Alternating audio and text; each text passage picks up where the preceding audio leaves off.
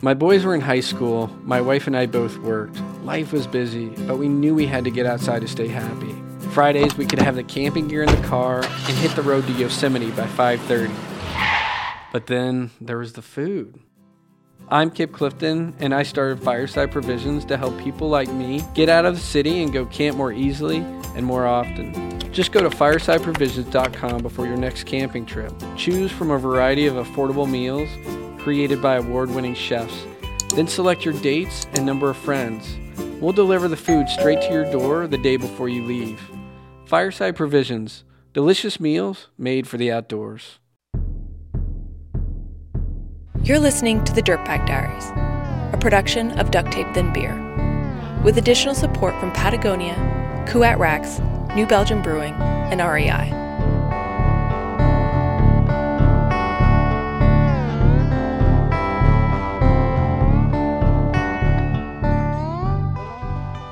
A couple of months before we left for our trip to Utah, I started tearing up a head of kale for dinner and discovered that Conor had disappeared. I got the leaves in the steamer, set the timer, and walked around the corner to find him on the couch, buried in Desert Tower Selects. Once caught, he followed me back into the kitchen to help finish cooking. Midway through the dishes, Conor wandered back into the living room. He reemerged, guidebook in hand, and planted himself between me and the stack of dishes on the counter behind me, like a small child in need of attention and oblivious to anything else. He asked if he could read me something. "Babe," I said, scooting him gently to the side with a dry elbow, "could you wait until I'm done, please?" He slumped back over to the couch.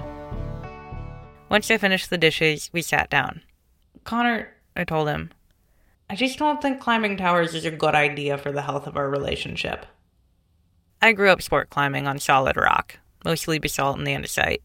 I had tried to climb a desert tower once before. The Mace, in Sedona, Arizona. My partner and I struggled up 3 of the 5 loose, terrifying pitches. Then, on the 4th pitch, I got stuck on a ledge below a wide crack. I didn't really know how to crack climb at the time, so I tried instead to grab onto the small edges that stuck out from the red walls on either side of the crack. But the moment I started to shift my weight off of the ledge, my handhold crumbled off in my hand. The next time I tried, my foothold popped and sent my shin grating down the sandpaper rock until my foot slammed into the ledge. Then another handhold blew. At that point, I realized if I wanted to make it past that damn ledge, I would have to suck it up and try to wedge a body part into the crack. I tried jamming my fist first, but the crack was too wide and it skittered out the moment I weighted it. My foot did the same thing. I tried every orientation of every body part I could think of. A half an hour went by before, scraped and frustrated almost to tears, I yelled up at my partner that I couldn't do it. We bailed and returned the guidebook. From then on, I associated tower climbing with abrasions, frustration, and failure.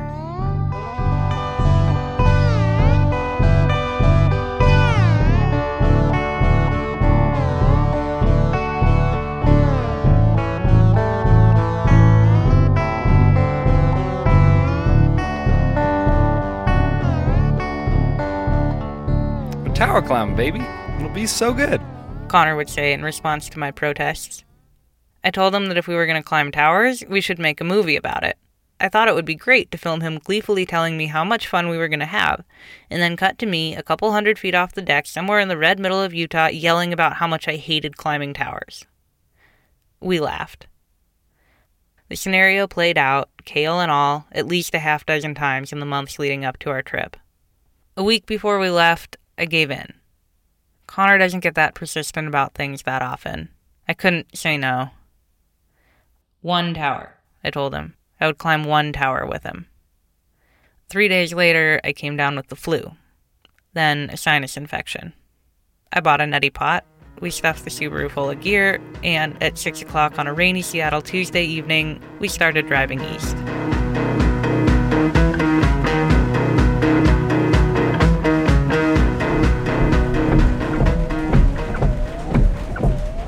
It was 11 p.m., 29 hours after we pulled out of the parking garage.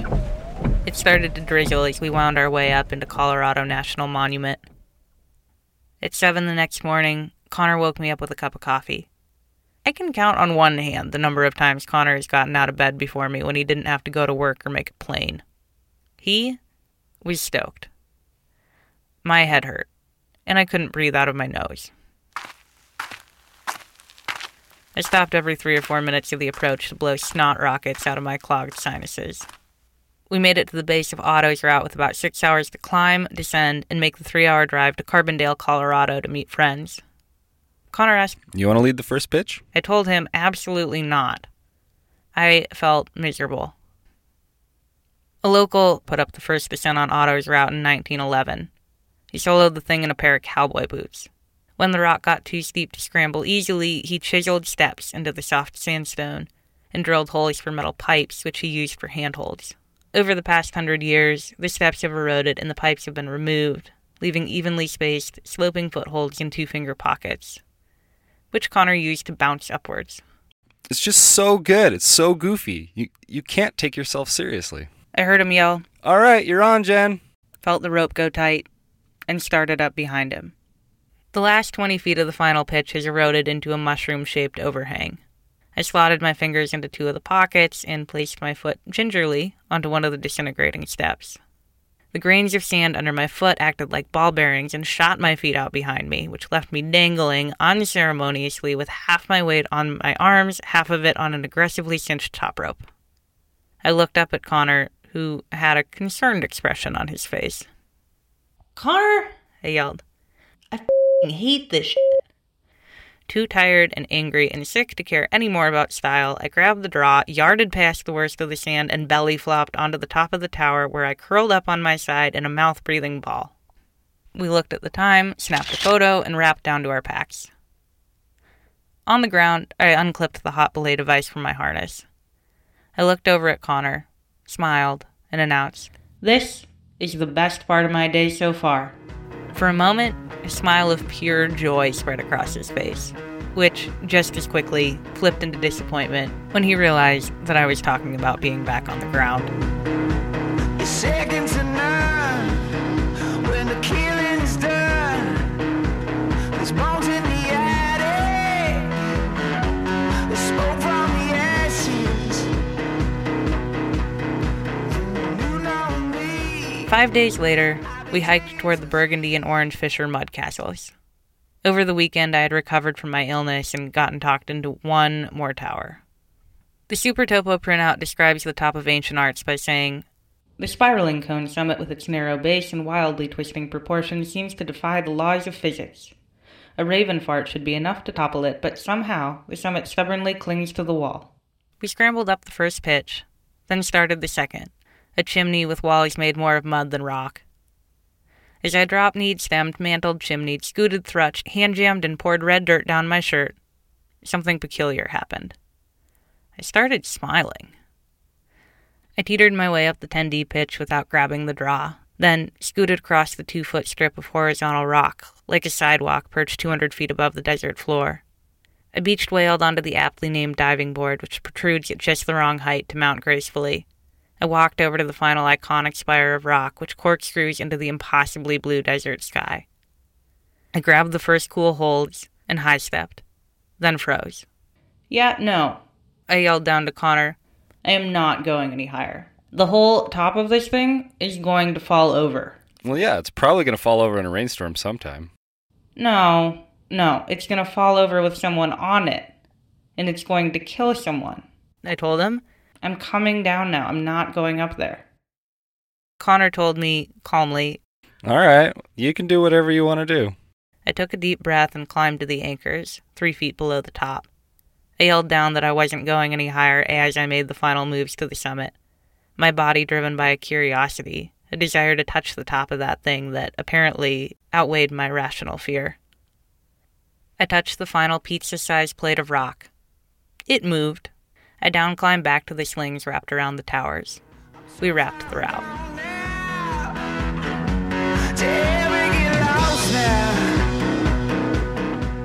3 days later, I sweated through the switchbacks that zigzag up the side of the 1,000-foot red cone, from which Castleton Tower protrudes like an oversized birthday candle. I left the car before Conor. He always takes longer to finish packing and then hikes faster. I counted my steps and switchbacks, determined to stay ahead as long as possible. He caught me at the final layer of loose gravel just under the base of the route. We scraped, scooted, stemmed, fist-stacked, and knee-barred 400 feet up the north chimney and ate peanut butter and jelly sandwiches at the top. Before we rappelled, we signed the summit register. Tower number 3, and we haven't broken up yet.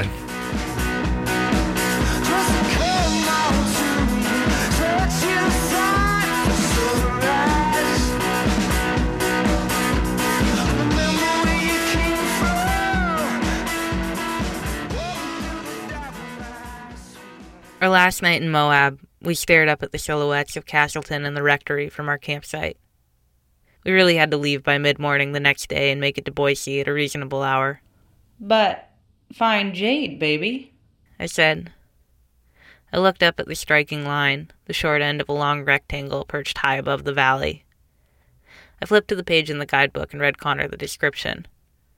"One of the finest tower climbs. Excellent, varied climbing with many cruxes, rewarded with awesome views of Castleton Tower and the LaSalle's.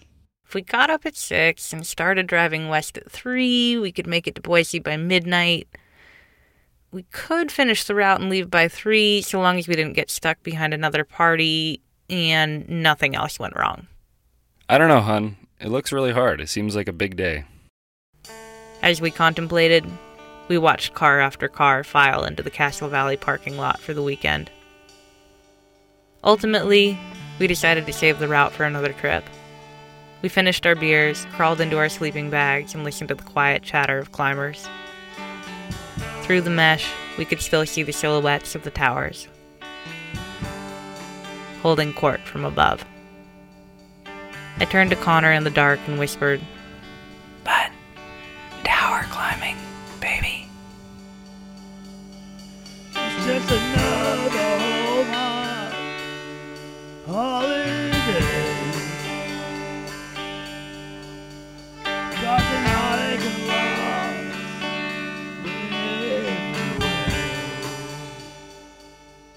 At first, I found it funny, the role reversal that occurred over the week and a half.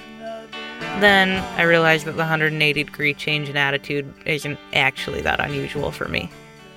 I spent my first year of college ranting about how horrible of a city Seattle is for bikes, how every cyclist I saw looked miserable or terrified, or the people around them looked terrified. In truth, I was terrified. I never really rode a bike that much growing up. My dad spent enough time running behind me in my school's parking lot for me to lose the training wheels and some skin off my knees. But the neighborhood I grew up in had busy streets and steep hills with no bike lanes or shoulders. And the one time we went on a family bike ride, I forgot how to stop, coasted in front of a car, and stopped an entire busy street of traffic while my mom screamed at me. The idea of biking in traffic intimidated the hell out of me. 3 years ago, I bought a bike. Now, I bike 6 miles to work every day and 6 miles back home, through downtown Seattle rush hour. I also spent about a decade making fun of runners. A friend and I would sip lattes from the comfort of an outdoor cafe table. "What do you think they're running from?" one of us would ask when someone jogged by. "Obesity," the other would answer. We'd chuckle at our cleverness. "God, that shit's bad for your knees," I'd mutter under my breath. I'd always sucked at running. A year and a half ago, I bought a real pair of running shoes. Now I jog 2 or 3 times a week and get agitated when I don't get to go. I think I've latched onto the activities that intimidated me the most because they've offered me the most growth. Each time I shove myself into one of my fears, the distance between the person I am and the best person I can be gets a little smaller. So, I guess I kinda dig tower climbing. Maybe someday I'll learn how to love climbing granite slab, or aid climbing. Or I'll turn into a morning person and start working out before work. But let's not get carried away. The more you take, the more you need. The more I beg, the more I plead. I'm Jen Altschul, and this is my short. Why go to work at all? You took your half and blew it all. Satisfied, I sit here killing time. Satisfied to waste my days Music today from And Other Things, Black Pistol Fire, S-Punk 7, and Hemet. The tracks are courtesy of Mevio's Music Alley and Free Music Archive. As always, you can find links to the artists on our website, dirtbagdiaries.com. Support for the Diaries comes from you. Whether it's an iTunes review, a t-shirt purchase, or a pledge donation, we could not do this without your support. Want to pledge your support? Go to our website and click the button in the upper right-hand corner. The shorts are made possible by Fireside Provisions. This weekend, my little boy, Tep, and I were heading towards the mountains, and we used the service to order our food for the weekend. It was incredible because it was a busy week, and I didn't want to box the food. So I went to firesideprovisions.com, went to their incredible lineup of camping meals, entered the offer code DIRTBAG at checkout to get 10% off your first order.